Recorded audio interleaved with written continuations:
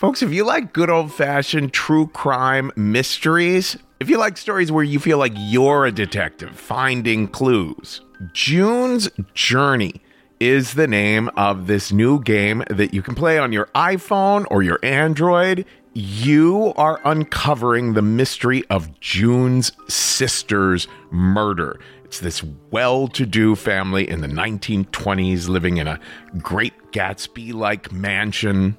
Each scene uncovers new aspects of the story. Some parts are in New York, some parts are in Paris. There's all kinds of objects you're finding and trying to assess whether they're meaningful or not. You collect information, filling out your own photo album, and you're keeping track of all the characters. There's romance, there's scandalous family secrets. It feels like a really fun play or movie.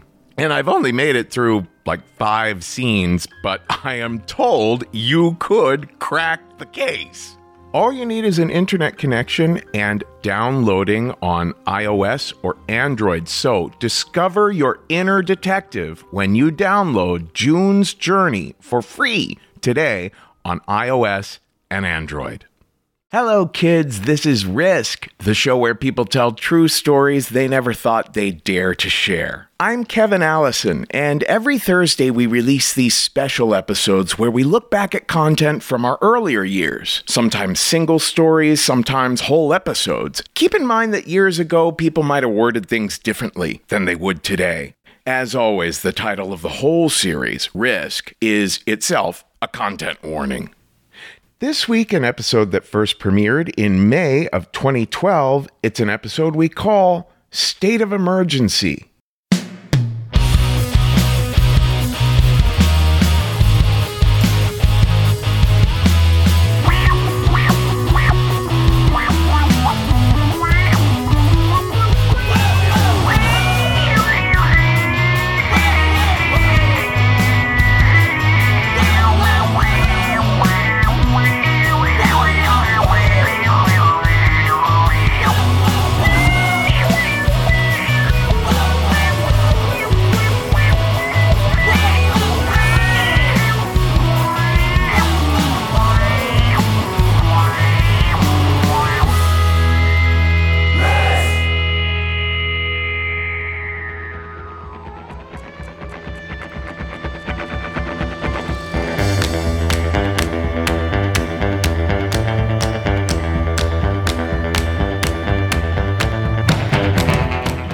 Kids, this is Risk, the show where people tell true stories they never thought they'd dare to share. I'm Kevin Allison, and today's episode is a state of emergency. Nothing better for a story than a little old bit of crisis. And we're bringing it to you in high-fidelity stereo or something. We're bringing it to you via some recent technology. I could almost swear to it. This is Django behind me now. And first up today is one of you guys. Sherry Cleland, she went to the submissions page at our website at risk-show.com. She sent us this pitch. We said, all right, let's do this. So this is Sherry Cleland with a story we call The Choke.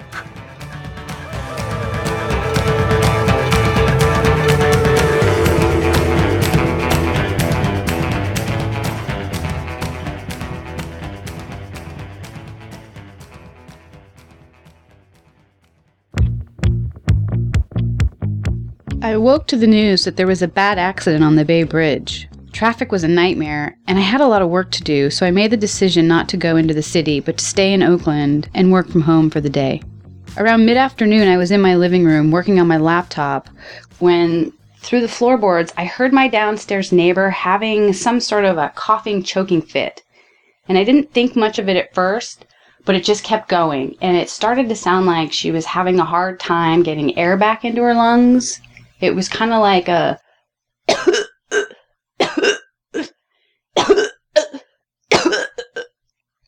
And so after a few minutes of listening to this, it sounded like something was really wrong. So I decided to go knock on her door, just to make sure she was okay. No answer. So I knocked again. Sheila? Are you okay? Sheila? No answer. Well, now what do? Do I call 911? Do I want to escalate this?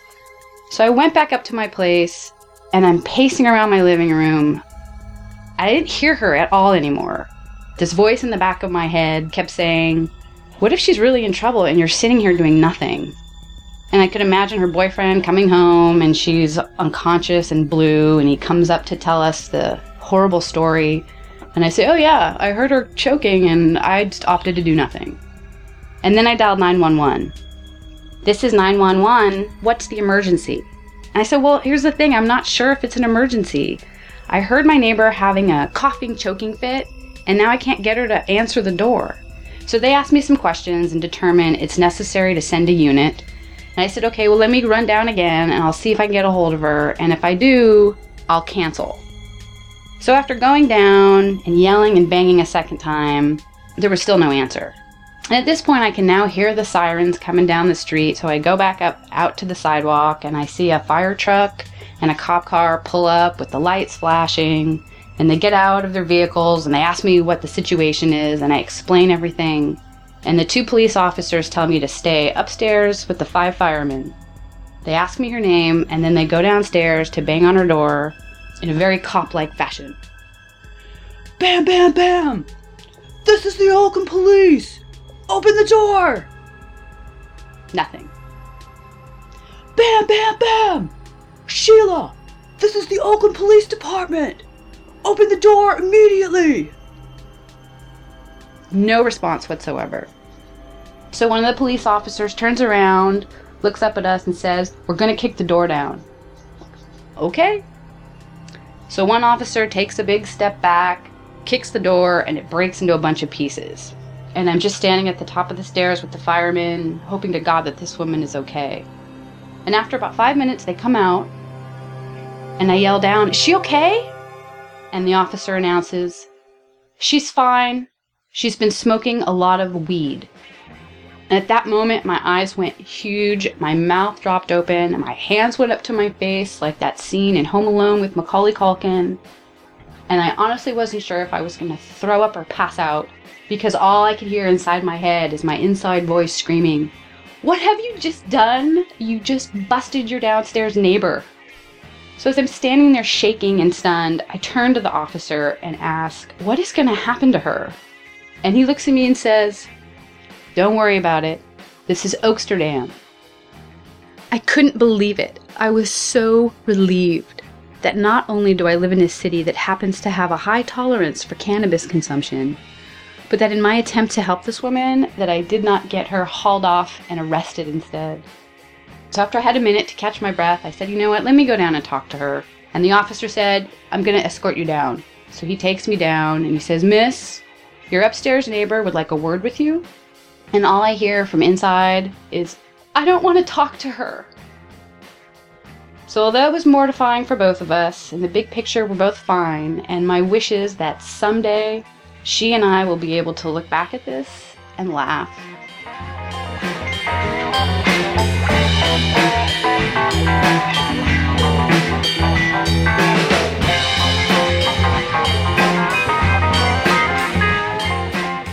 This is Risk. You are hearing our good friend Teddy Pressburg behind me now. I am super excited about this next story for 2 reasons. First, I am a huge fan of Tim and Eric. I think that they have achieved a level of insanity in their work that is just inspiring. And the second thing I'm so excited about is that Tim was just so game to tell a serious story seriously. And what an astounding experience he lived through. So this was recorded at the Nerd Melt Theater in Los Angeles, where we do our show each month. It's Tim Heidecker with a story we call Sudden Blood.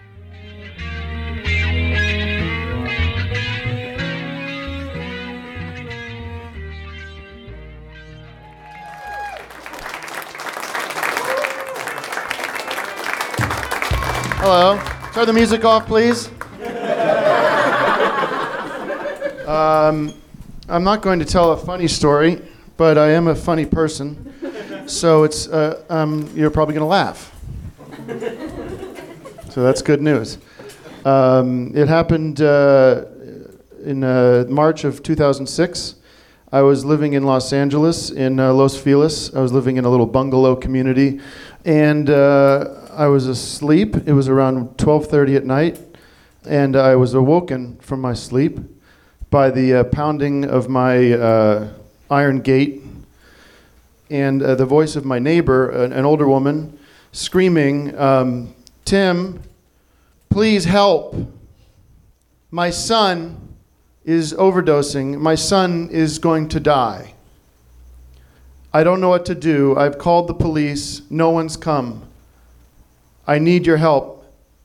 So I get out of bed and put on some sweatpants and a t-shirt and run out of my my little one-bedroom bungalow and to the right, and I run upstairs to the second floor of their apartment. Her son, by the way, is 17. He's about 6'3", in community college, and I had known them very well. I'd known the family. I'd known the mother and the son and the daughter, and was very close with them. And they were very friendly, lovely people that I was happy to have as neighbors. Spent some holidays with them, and so I was very happy and eager to help and do whatever I can. I was running out of my apartment, running up the stairs barefoot, thinking to myself, I don't know anything about overdosing. I don't know anything about CPR. I don't know what kind of help I'm going to be, but I'll do whatever I can. And expecting to find somebody unconscious. You know, I'm thinking to myself, you know, Jimi Hendrix with vomit in his mouth, and because I was also there during that horrible experience. And as I'm getting about halfway up the stairs, I hear this. Ah!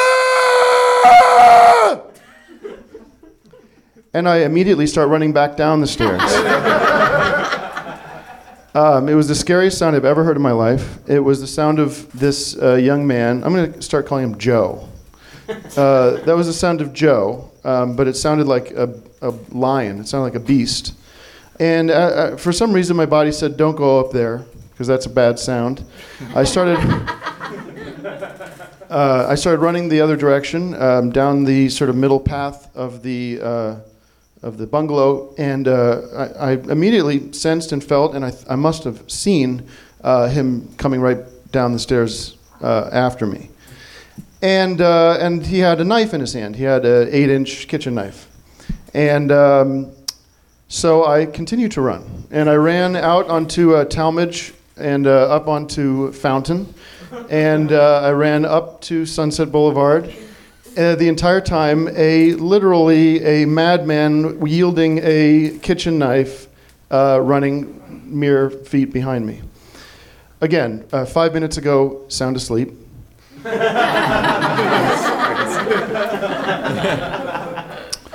I turn onto Sunset, and if you can, you go on Google Maps, type in Tang's Donuts, and you'll be able to see Tang's Donuts, which is where I ran into the Tang's Donuts parking lot. It's a parking lot where a lot of sort of degenerates and hobos and kind of weirdos and like weird chess player kind of types hang out. And I'm literally running around like cars, you know, and this kid's chasing me. And for a second, I'm about to run into Tang's Donuts, and you know, I think if I had run into Tang's Donuts, I'd be dead, because in Tang's Donuts was nobody, except for like a 4'2", you know, 16-year-old Korean girl manning the counter, who would have been no match for this young gentleman. So my brain told me, don't go in there, that's a trap. I run across Sunset Boulevard to the McDonald's, which is lit up, and get to the McDonald's door, and they're closed. They're not open past midnight. And I kind of had this thought in my head of the scene in Ghostbusters when Rick Moranis is getting chased by that Sigourney Weaver's beast.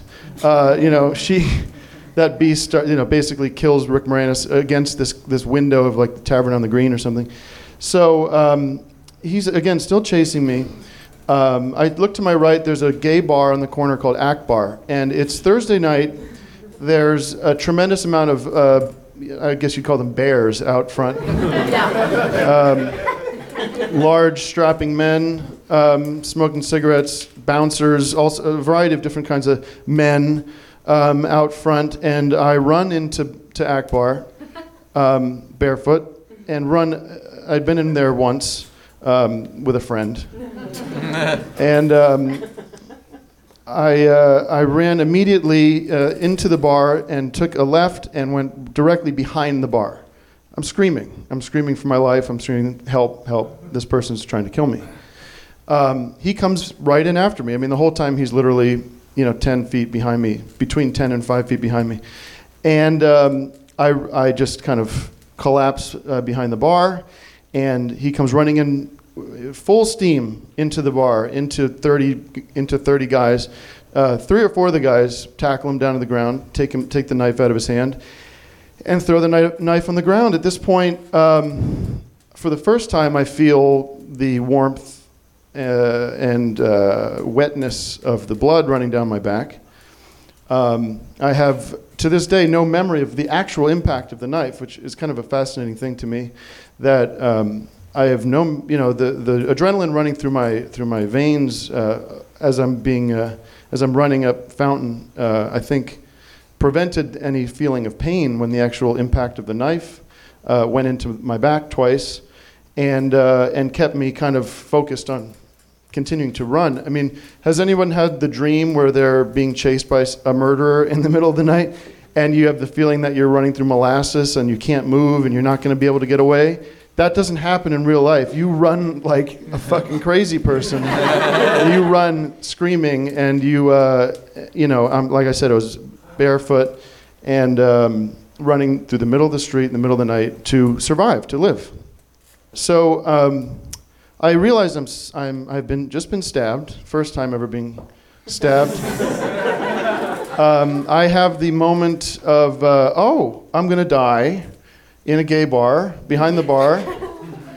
This is gonna be one of those. My parents are gonna have a hard time explaining this story. They immediately clear the bar out, and a lovely woman came behind the bar, and who was a paramedic student, and assisted and gave me some first aid and put some bar towels on my back, and really was the first line of someone just saying, like, you're going to be okay, it's not that bad, it's going to be okay. And as I'm lying there on the ground, like really starting to panic, and I see these guys walking out, and they're all kind of like, because by now my shirt's off. And I felt really, I'm not homophobic in any way, but I felt very protective and defensive of my body at this point, that I was not some kind of piece of meat that you guys can just look at on your way out. This is very troubling. So this is the first point when I'm being taken out to the ambulance. I have this first sudden rush of paranoia and fear that the family that I'd grown so close to was planning this, and this was a conspiracy, and that this was all as was supposed to have. This was their plan, that I was going to be killed this night, and that the way they were going to do it was to arouse me from my sleep and create this false story. So I become really paranoid and upset, and my girlfriend, who was, her side of the story is incredible as well, because she was asleep as well. And her side of the story was she sees me run out to help somebody and then sees me run down the stairs being chased by a person with a knife. So she came and met me there, and we went to the hospital, and the adrenaline wears off and the pain comes in, and you start feeling the pain of a knife in the back. What kind of pain you can imagine would be. I don't know if you've ever cut yourself.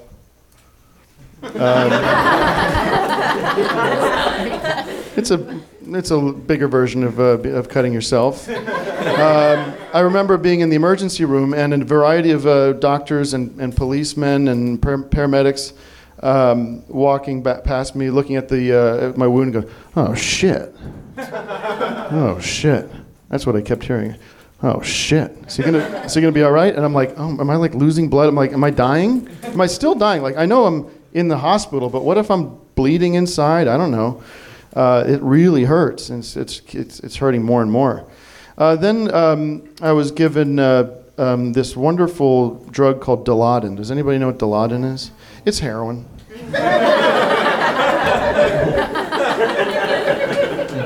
And it really, really is great. And I recommend, if you guys don't have addiction problems, you try it, because it's really wonderful. It's the greatest feeling I've ever had in my life. Was that drug intravenously going through my veins. It started with a little bit of warmth around the nose. And then I just felt like, wow, I could just really, I really love all the people around me, and I could really just be here for this is the most comfortable I've ever been. So I'm not going to get into any opiates. I think that's a good lesson. And then kind of the sister of the brother showed up and was a really great friend and still is a great friend. And we caught eyes, and she looked at me as if, as if her brother had killed somebody, and with the look of regret and remorse and guilt that I never want to see again. And we just both were sobbing, and she's, I'm sorry, I don't know what to say. I'm sorry, I don't know what to say. This is clearly, the fear and paranoia that this family was looking to take me out of the game was gone, and the next few days, it kind of came out that this kid was, he was smoking marijuana, and which is fine, and I have no problem with that. And but I think there was something else that started coming into the supply. There was like these synthetic marijuana. Does anybody know what I'm talking about? Does that ring a bell? PCP kind of stuff, like these drugs that don't have names, they just have like letters and numbers, like TH976, and it really makes you psychotic. And this kid had gone on sort of a bender of this and had completely lost his mind, and was from what I hear later, had a knife and was threatening to cut off his penis.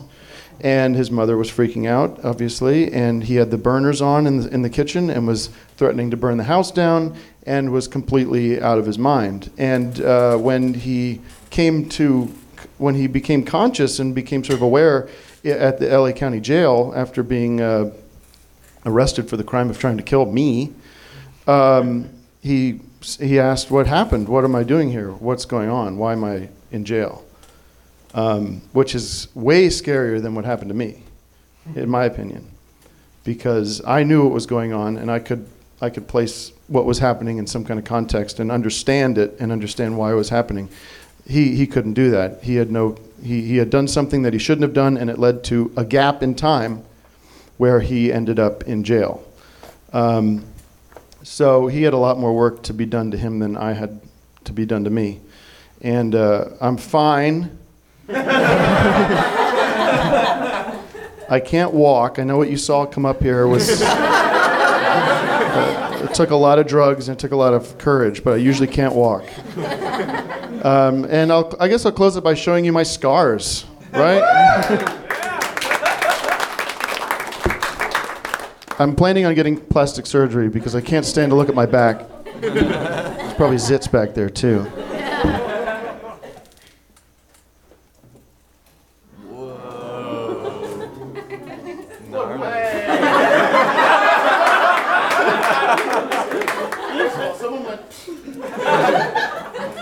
Someone took a picture. That was like the biggest violation of trust I've ever had. Delete it, would you? Could you imagine? Anyways, thank you for having me. Hope you learned something. It's a true story.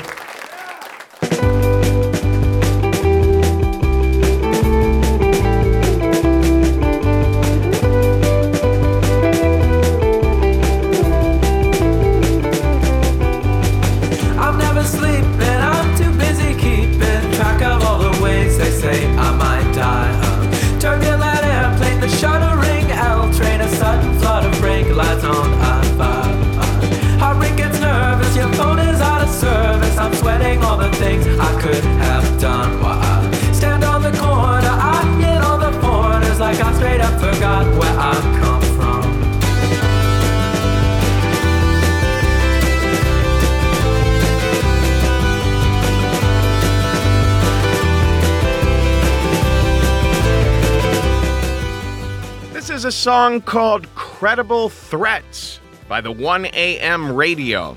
Next up, we're going to hear 2 radio stories from folks who have taken our classes at thestorystudio.org. First is a fascinating, lovely woman named Katie Peabody. Here she is with a story we call Side Effects.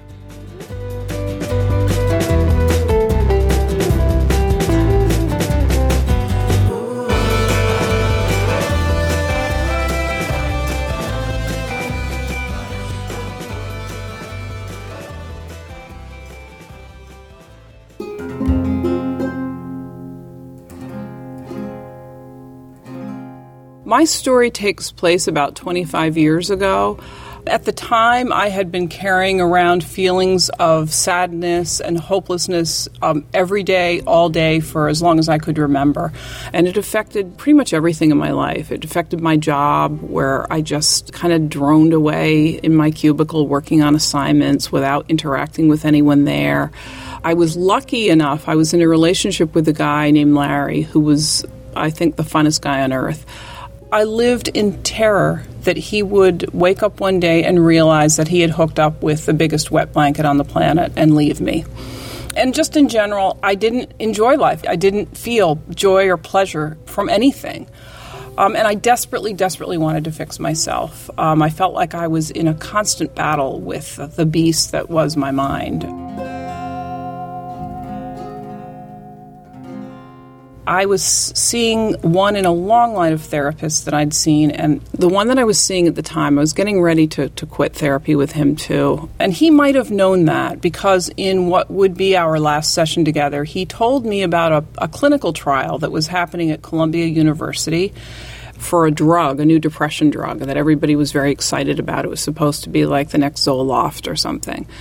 And he asked me if I would be interested in getting into the program. So I was very interested. This was, hope for me. And it seemed easy enough and free, too. So I went up to Columbia. They did a couple of rounds of blood work on me, and they interviewed me extensively, and they let me into the program. They assigned me to my therapist up there, who's named Dr. Edelman.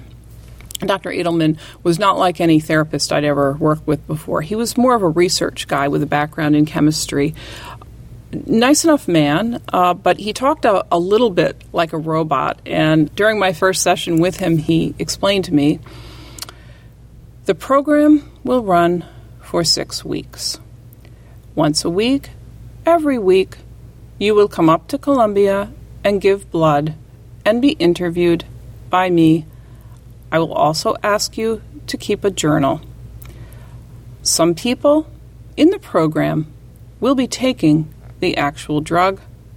Some people will be taking a placebo. You may be taking the actual drug. You may be taking a placebo. You will not know until the program is complete. Dr. Edelman picked up a vial of pills from his desk and explained, this is a week's supply. You are to take one every day with breakfast. I reach for the pills. He pulls them back and says, there is one side effect that you need to be made aware of. When combined with chocolate, the drug has been known to cause blindness in some subjects. While the effect has been shown to be temporary in most cases, to be on the safe side, you should avoid chocolate throughout the study and for 2 weeks after. That means no chocolate candy, no chocolate cake, no chocolate ice cream, no chocolate. Do you understand? I told him that I did, and I left with the pills and a feeling of excitement.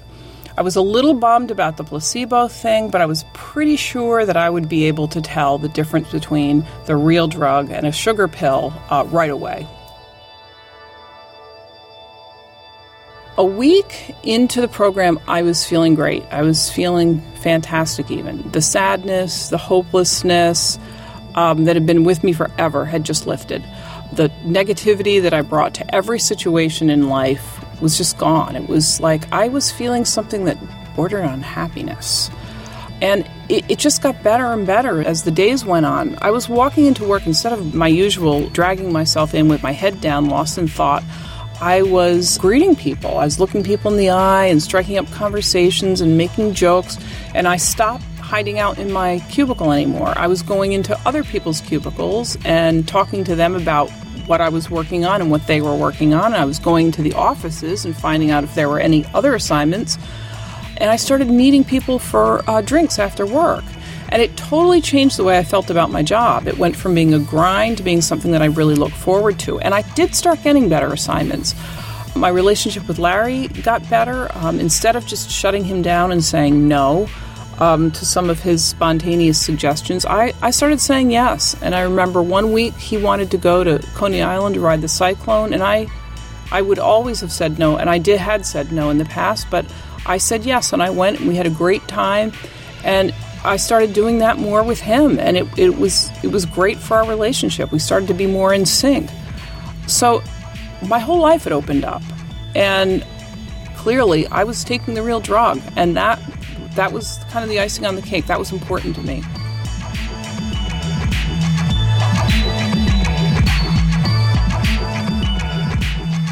About 4 weeks into the trials, Larry and I were at home in our apartment. We lived near the seaport in a little studio apartment with a sleeping loft.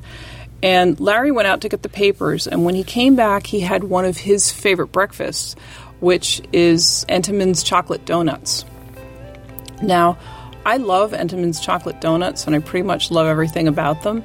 I love the little click sound that my teeth make when I pierce the chocolate shell on the donut. It's kind of like biting into the chocolate bonnet on a soft serve ice cream. But with the donut, it's really only what's outside that counts, because the cakey part inside is so whipped with air that there's almost nothing there. And I think the Entenmann's people just put it there so they could call that a donut, when what it actually is just chocolate for breakfast. And of course, these donuts were very special, because if I had the courage, they had the potential to tell me whether or not I was taking the real drug or not. There was a big part of me that didn't want to know. Unfortunately, there was a bigger part of me that had to know. So I reached for one of those donuts, and I took a bite, and I took another bite, and I took another bite, and then I finished the donut. And then I just sat there, and I think I sat there like that waiting for about a half hour when things started to go dark, and then darker, and then I was completely blind. I told Larry as nonchalantly as I could. He knew about the side effect I'd told him in the very beginning, and I asked him to please help me climb the ladder to our sleeping loft so that I could wait this thing out lying down. I had to believe that it was temporary. And I lay there in my bed, and I could feel his eyes on me, and I could smell his doubt too. And he said to me, "So, you can't see anything?" And I said, "I can't see anything." And he said, "How many fingers am I holding up?" And I said, "Larry, it's not funny. I'm totally fucking blind." And he said, "Then let's totally fucking go to the hospital." And I said, "No." I said, "I just want to wait it out. It's got to be temporary. Let's just wait a little." So he went back down the ladder to eat some more donuts. And I lay there in the bed, and I just started freaking out in my mind. And the voice in my head was just yelling, "I'm blind. I'm blind. I may never see anything ever again. I may never see Larry's goofy face again. I may never people watch in Union Square again. I may never see another movie.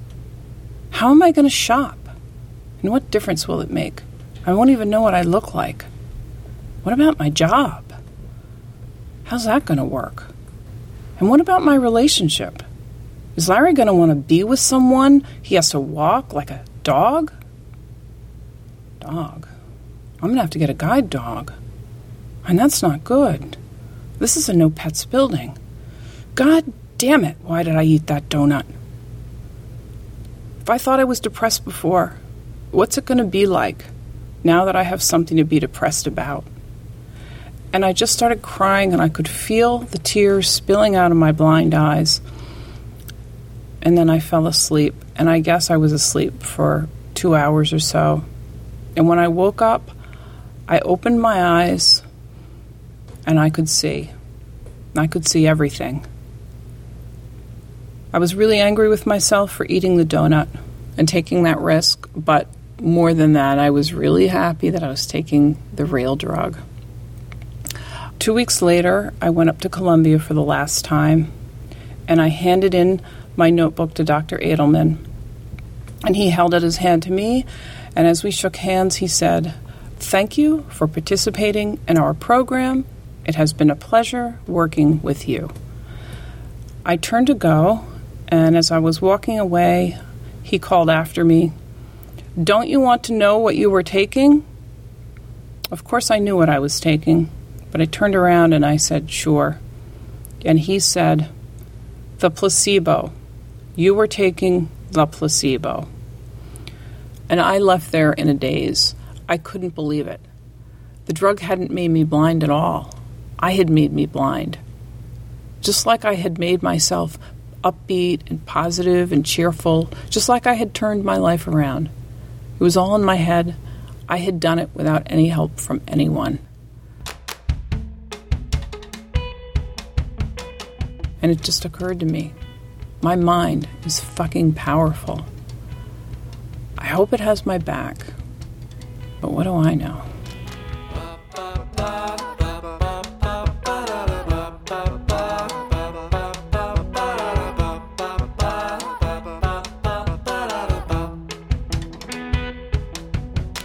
I take my pills every day. Set them up beside me. And I know where my own thoughts lay. Don't pour them out, pour them out, pour them out. Ba, ba, ba, ba, ba, ba, ba, da, ba, ba, ba, ba, ba, ba, ba, ba, ba, ba, ba.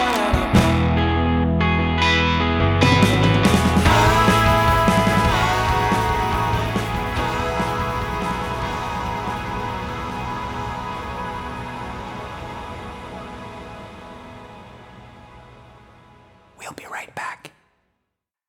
We're back.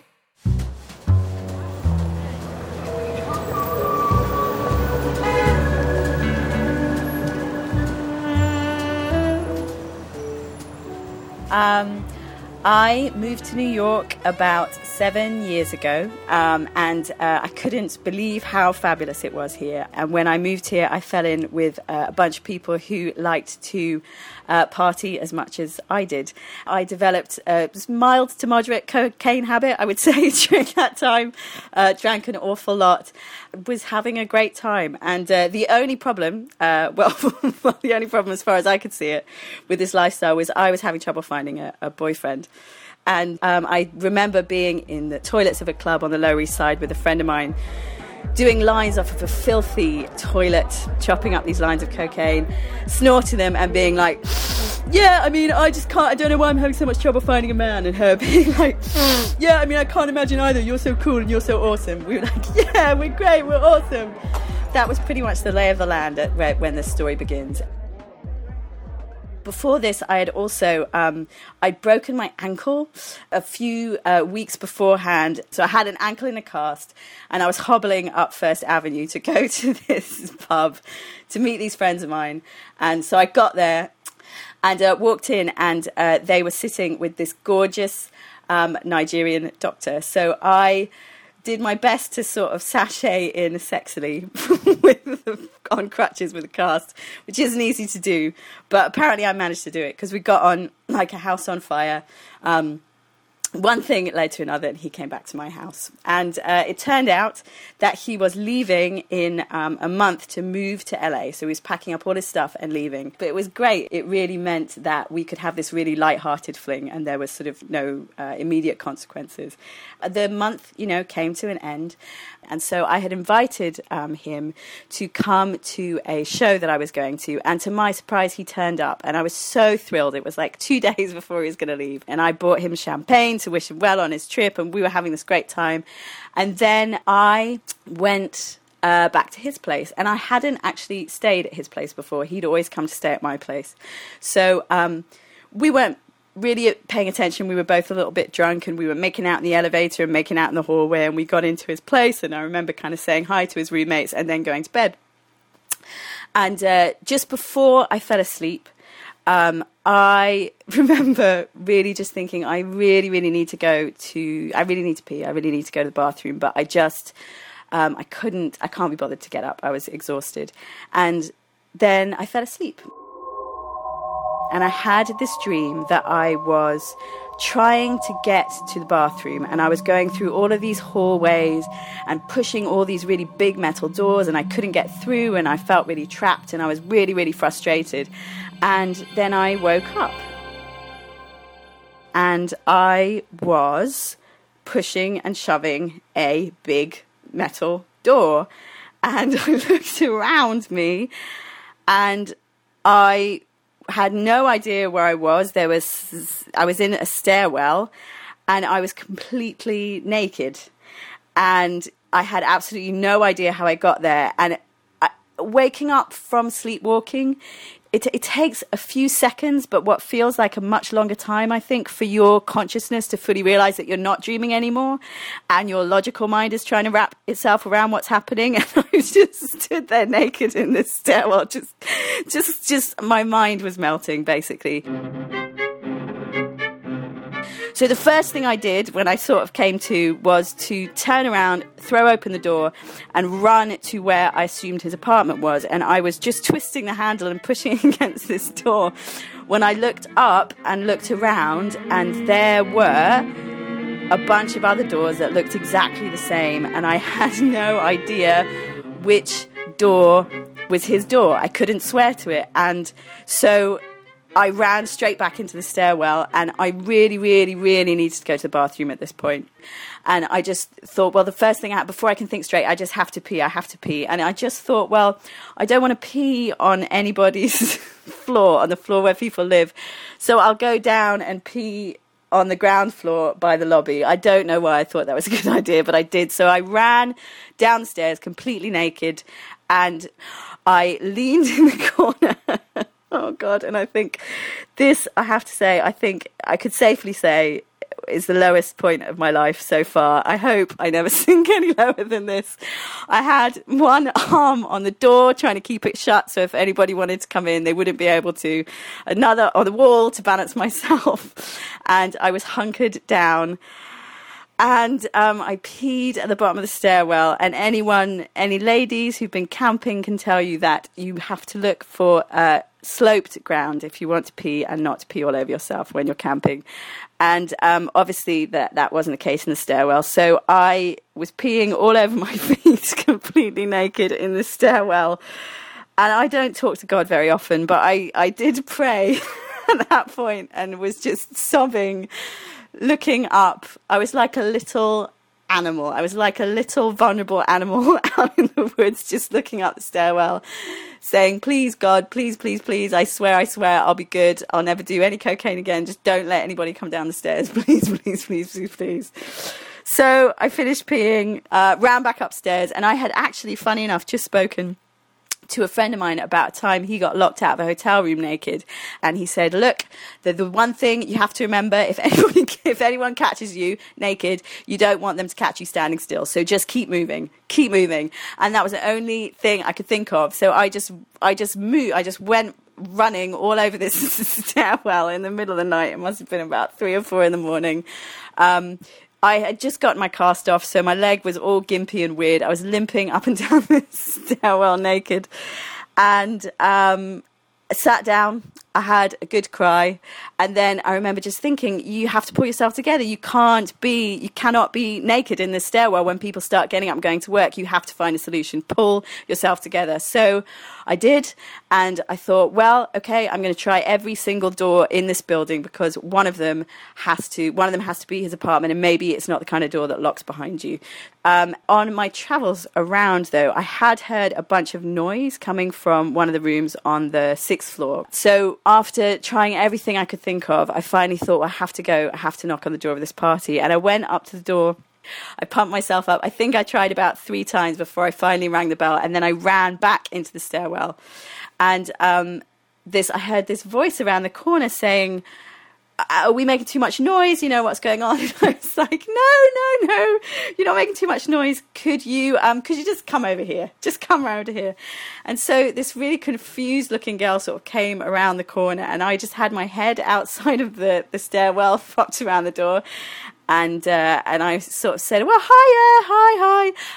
This is really weird. I don't normally do this. But I feel like I just have to tell you, I'm naked. I'm naked. I'm in the stairwell. I don't know where I came from, and I really need some clothes. And that's it. And I won't bother you again. And if you really wouldn't mind. And she, bless her heart, bless her little heart, she just turned around and said, oh, come on in. And she turned around and started walking back into her apartment. And I shouted after her. I was like, oh, could you just bring me some clothes first? And she said, oh, don't worry, honey, it's just girls and gays. And she just walked into this apartment. And as the door was swinging shut behind her, I took a deep breath and I just ran in after her and dived behind this sofa that was that. There were about, I think, 3 or 4 people. It was just a get-together. They were all sat on the balcony. I'll never forget this guy's face. He just turned around and looked at me and his jaw dropped open.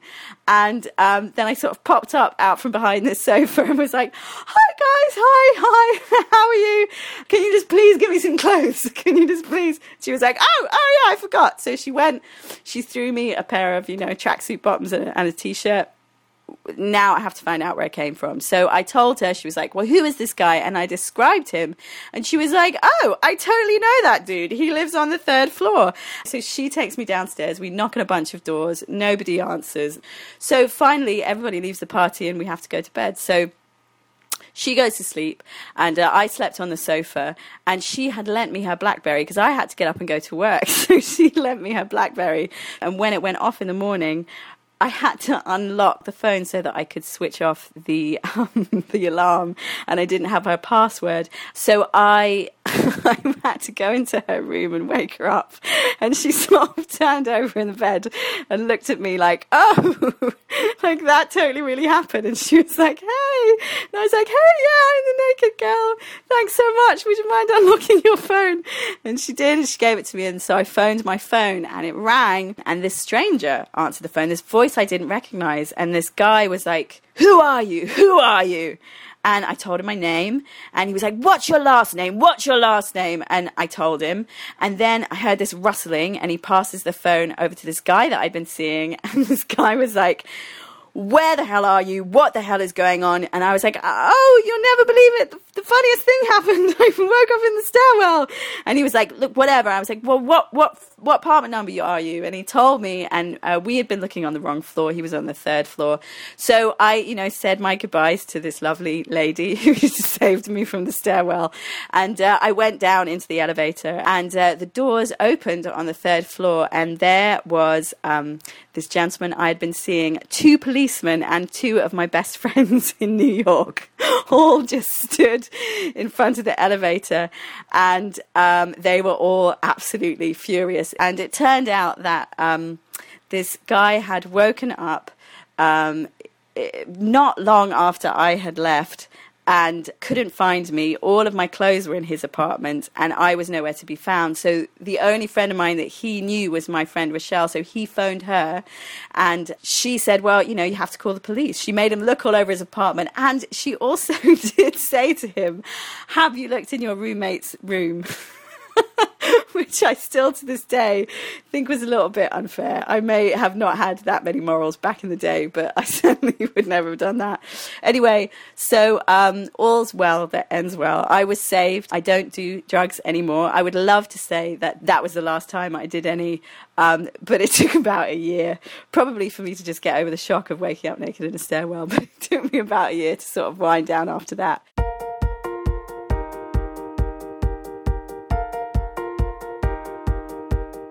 And yeah, I finally found a decent man in New York, and he has told me since that he will tell that story at my wedding, and he will never, ever, ever be invited to my wedding.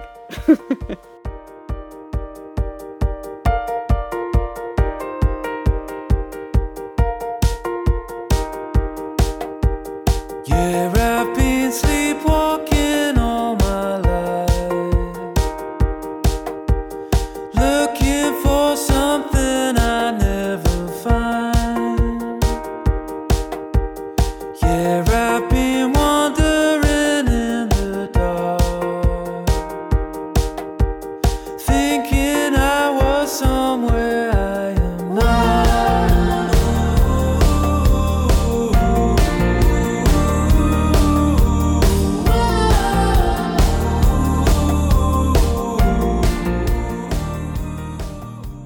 Lovely little song called Dizzy by a band called Glass Pear from a nation called Uruguay.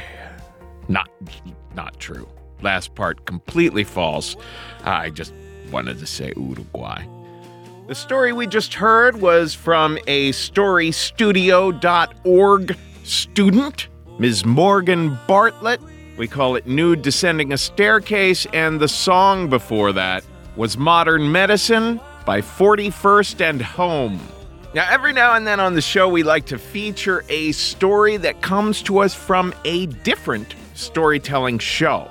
And by far, one of the most beloved, one of the most wonderful storytelling shows in the New York City area is The Story Collider. You can find them at storycollider.org. Ben Lilly curates The Story Collider. He's a wonderful storyteller himself. Ben focuses on stories about how science touches our lives. And be sure and check out their free podcast. It's also on iTunes.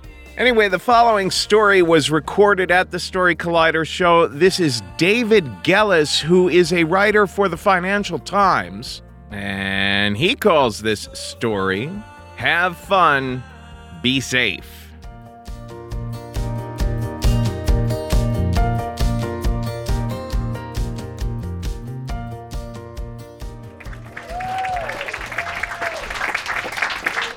Hi, everyone. So I am an only child, and for 5 critical years in there, from about the time I was 5 to 10, I was raised mostly by my mom. And she was a working mom, which meant she spent most of her time at the office, which meant that for most of my time, I was largely unsupervised. And as a 7-year-old, 8-year-old, 9-year-old, 10-year-old, even then, I knew how to get into trouble. I always told her what I was going to do. So I would say, Mom, it's Monday, I'm going to go play kick the can with my friends until midnight. She would always say, have fun, be safe. On the weekends, I would say, Mom, I'm going to go to the old abandoned bridge in the park and jump into the river with my friends. Have fun, be safe. I would say, Mom, I'm going to go to Mark's house. And Mark was the kid that everyone knew was maybe into drugs a little prematurely, played with knives, and maybe had started the fire. Have fun, be safe. You could say she maybe had a bit too much faith in my well-being, as if whatever happened, the natural world was magically going to take care of me. And for the most part, it worked. And then when I was 10, my mom was invited to New Zealand for 3 weeks. She thought this would be a great opportunity to take me on my first international trip. We'd get to spend some time together. And I said, okay, because while I didn't know exactly where New Zealand was, a 10-year-old would do absolutely anything and go absolutely anywhere to get out of school for 3 weeks. And so we got there. But when we got to Auckland, it was more of the same. She was there for work. And so instead of me kind of shadowing her, seeing what we were going to do for the day, she gave me 2 pockets full of quarters and dropped me off at the nearest video arcade. She asked this sketchy guy at the candy counter to look after me and said, I'll be back in 6 hours. Have fun, be safe. So instead of learning about the Maori, I played Mortal Kombat for a week. But then she finally got a free day. And we traveled from Auckland down to the South Island of New Zealand to a small town called Kaiakura on the southern coast. And as we're walking around town that day, deciding what to do, we see the sign right on the roadside. It says, swim with dolphins. And having been cooped up in an arcade for a week, I thought that sounded like a good idea. So before too long, Mom and I are at this little boat shack, and we suit up in wetsuits and get our masks and snorkels and some flippers, but no life vests. And then soon we're on a boat with a couple other tourists who are all suited up. And with this captain, this open-top boat, we're zooming out into the the Southern Ocean, excuse me. And now I didn't know anything about dolphins at the time, except that hopefully they weren't in my tuna fish sandwiches. But as we're driving out there, the captain starts telling us about the dolphins we're going to encounter. He explains to us that these are dusky dolphins. They're indigenous to the southern coast of New Zealand, and they have a couple unique attributes. They're very acrobatic, he says, so they'll jump all around. They're particularly playful. He explains to us that dolphins see in sonar, and because of that, they kind of have a hierarchy of humans who they like to hang out with. They're less comfortable around grown men. They feel a little threatened. They're a little more comfortable around women, and they tend to like children. So depending on where you are on that spectrum, you might either get a little more or a little less face time with these dolphins. And then he tells us one more thing. He says, this is the last trip of the day because a storm is coming. Don't worry, we'll be fine, but we're going to do our dives and get back on shore pretty quickly. So finally, a couple miles off the coast, we rendezvous with this pod of 100 or so dusky dolphins, and it doesn't look like much from the boat. Just a couple fins slicing through the dark water. And he says, all right, get ready, hop in, 5 minutes for your first dive. And so Mom and I jump off the boat, and there we are in the Southern Ocean. And it was a little scary at first. Even though it was relatively calm, you could feel the ocean swaying you back and forth. And you're so far out there that the floor of the ocean is nowhere to be seen. But then finally, we started observing what was around us, and sure enough, there were a handful of dolphins. And I don't know if any of you in the audience have ever swam with dolphins, but it's fucking amazing. These things are everywhere, and they're just zipping by you, and they're real dolphins. And as a 10-year-old, this was miraculous. And there's one, and then the other, and Mom and I are with the other people from the boat, and we just kind of bob there, and maybe we paddle a little this way, paddle a little that way. And I remember I had this little disposable plastic camera, and I would put it up to my eye and look through the lens, and a whole dolphin head would fill the frame as if it was right up against the window. And after 5 minutes, finally, Captain called us back on the boat. Back on the boat, heated up with some tea and some hot cocoa, talked about how amazing it was, and then he said, all right, second dive, 10 minutes. Everyone jumps back in the boat, same thing. Paddling around with a group, just extraordinary. Dolphins everywhere, lovely time. And I'm starting finally to feel a little comfortable. It was a little less scary, the second dive. After 10 minutes, back on the boat, warm up with some tea and hot cocoa. And he says, finally, last dive, 15 minutes. He says, 15 minutes, we're back on the boat, we're headed in. Now my mom at this point says, I'm not gonna go. See, she had had both of her knees replaced already. And the cold was finally starting to get to her. She could feel the weather changing. It just wasn't a good idea. So she said, stay with the group, 15 minutes back on the boat, have fun, be safe. I jump in. And this time, I figure I've been out with these guys for 5 minutes, 10 minutes. This is just 15 minutes. I'm just gonna let it loose and hang out with these guys. So I start swimming, I start paddling. And dolphins kind of swim over there and they swim over there. And I'm finally just totally relaxed. I'm just swimming with them. And I'm so comfortable, I don't even have to take my head up. I'm just breathing through my snorkel. And finally, after swimming with them for what I figure has been 15 minutes now, I pop my head above the water, ready to get back on the boat. And there's no boat. The sky had gotten darker. The waves had gotten a bit bigger.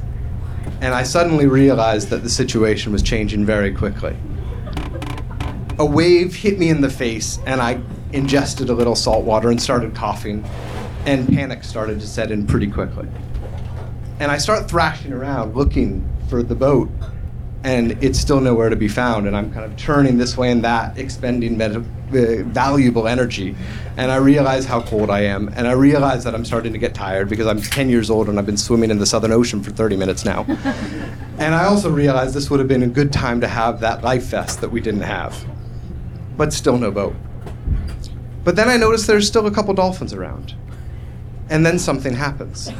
First, one dolphin buzzes me, and then another dolphin buzzes me, and then a third and a fourth. And there's suddenly enough around me that I start to at least pause and reassess the situation and try to understand what's going on, because suddenly there's a handful of them and they're swimming in a circle around me, and they've actually corralled me. And it calmed me down enough that my breathing settled down at least. And I was more attuned to what the dolphins were doing than to my own predicament. And then something else happened. First, one of these dusky dolphins jumped. And then another jumped. And then a third and a fourth. And as a few of them corralled me, others started to fountain into the air.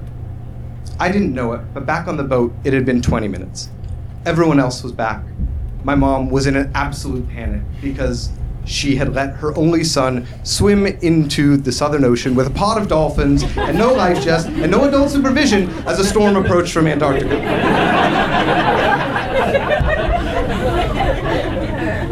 The captain, luckily, had a more level head. He handed out binoculars, and he told everyone on the boat, "Find me dolphins."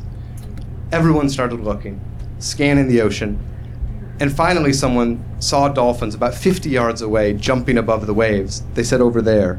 Captain threw the boat into gear, started motoring in my direction. Before long, I heard the motor approaching. The dolphins scattered and stopped jumping, and I climbed onto the boat and into my mother's arms. And she had probably never squeezed anything so tightly in her life. I was finally like, "Mom, stop, I'm back."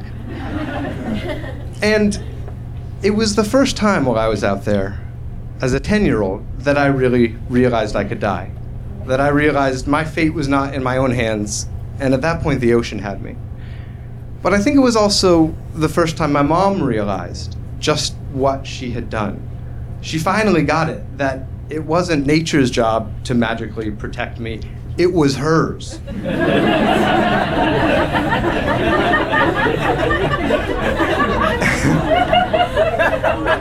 And she never really let that go. I'm 32 now, and I probably get 10 texts a day from my mother. "Are you okay?" "I'm at work." And so on. She never got overprotective, and she's always let me do whatever I want to do. But when I tell her, "Mom, I'm going to climb a mountain with some friends," or "Mom, I'm going to travel through Vietnam for a couple weeks," she still always says the same thing. She says, "Have fun, hon, but for God's sake, be safe." Thank you very much.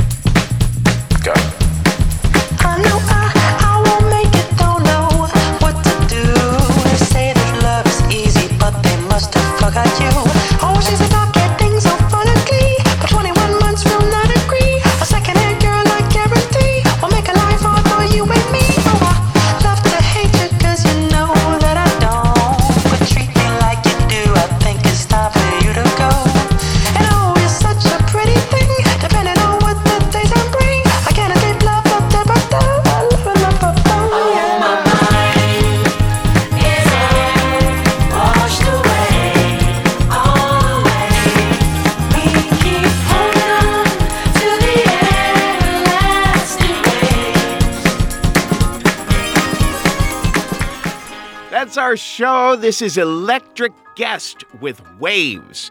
Hey, remember that Risk is live on Thursday, May 24th in Los Angeles at the Nerd Melt Theater. We've got Greg Fitzsimmons of Fitzdog Radio, also Brian Babylon. That same night, May 24th, 2012, we are at the Pit in New York City. We've got Kurt Braunohler and Elna Baker. Come out and see us live. Now, I'm always talking to Risk fans who say, hey, I always hear you talk about how you got 2-day workshops and 9-week workshops and 4-week workshops. I just feel like I'm too shy. Or maybe I don't have enough crazy stories to tell. Or, I don't have writing or performing experience. It's BS, folks. Everyone is a wealth of experience. Everyone is a wealth of personality. And you tell stories already. You just practice it with another person. So why not do it with us? We have a wealth of knowledge on the subject, techniques and exercises, and lots of experience training people to master it. And hell, you've heard today on today's episode, if we like one of your stories, we might put it on the show. So, get off the fence. I want to get you in on all of this at thestorystudio.org. Type that into your browser and let's get going. You know what I'm getting at. I mean, today's the day, folks. Take a risk.